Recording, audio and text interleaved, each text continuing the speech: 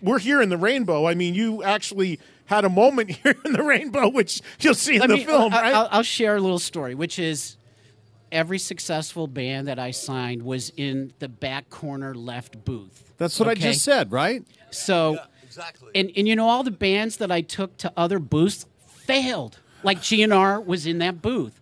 Dokken was in that booth. And, it's funny in the movie, I don't know if people caught it, but Motley Crue was opening for Dokken, and that made me chuckle. I did see that. Yeah. Wait, Thomas, do you remember you, me, Nikki, we went to go see Guns N' Roses, and we're like, dude, you got to sign these fucking guys.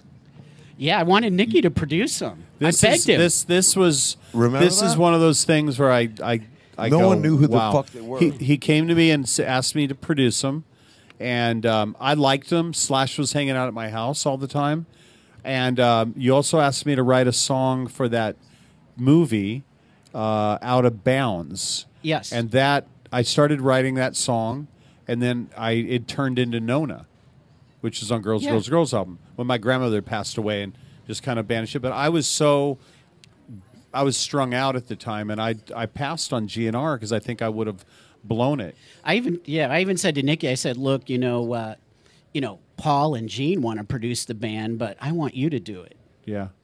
But well, it thank was you in for those that. Thank you for dark that days, opportunity. Yeah.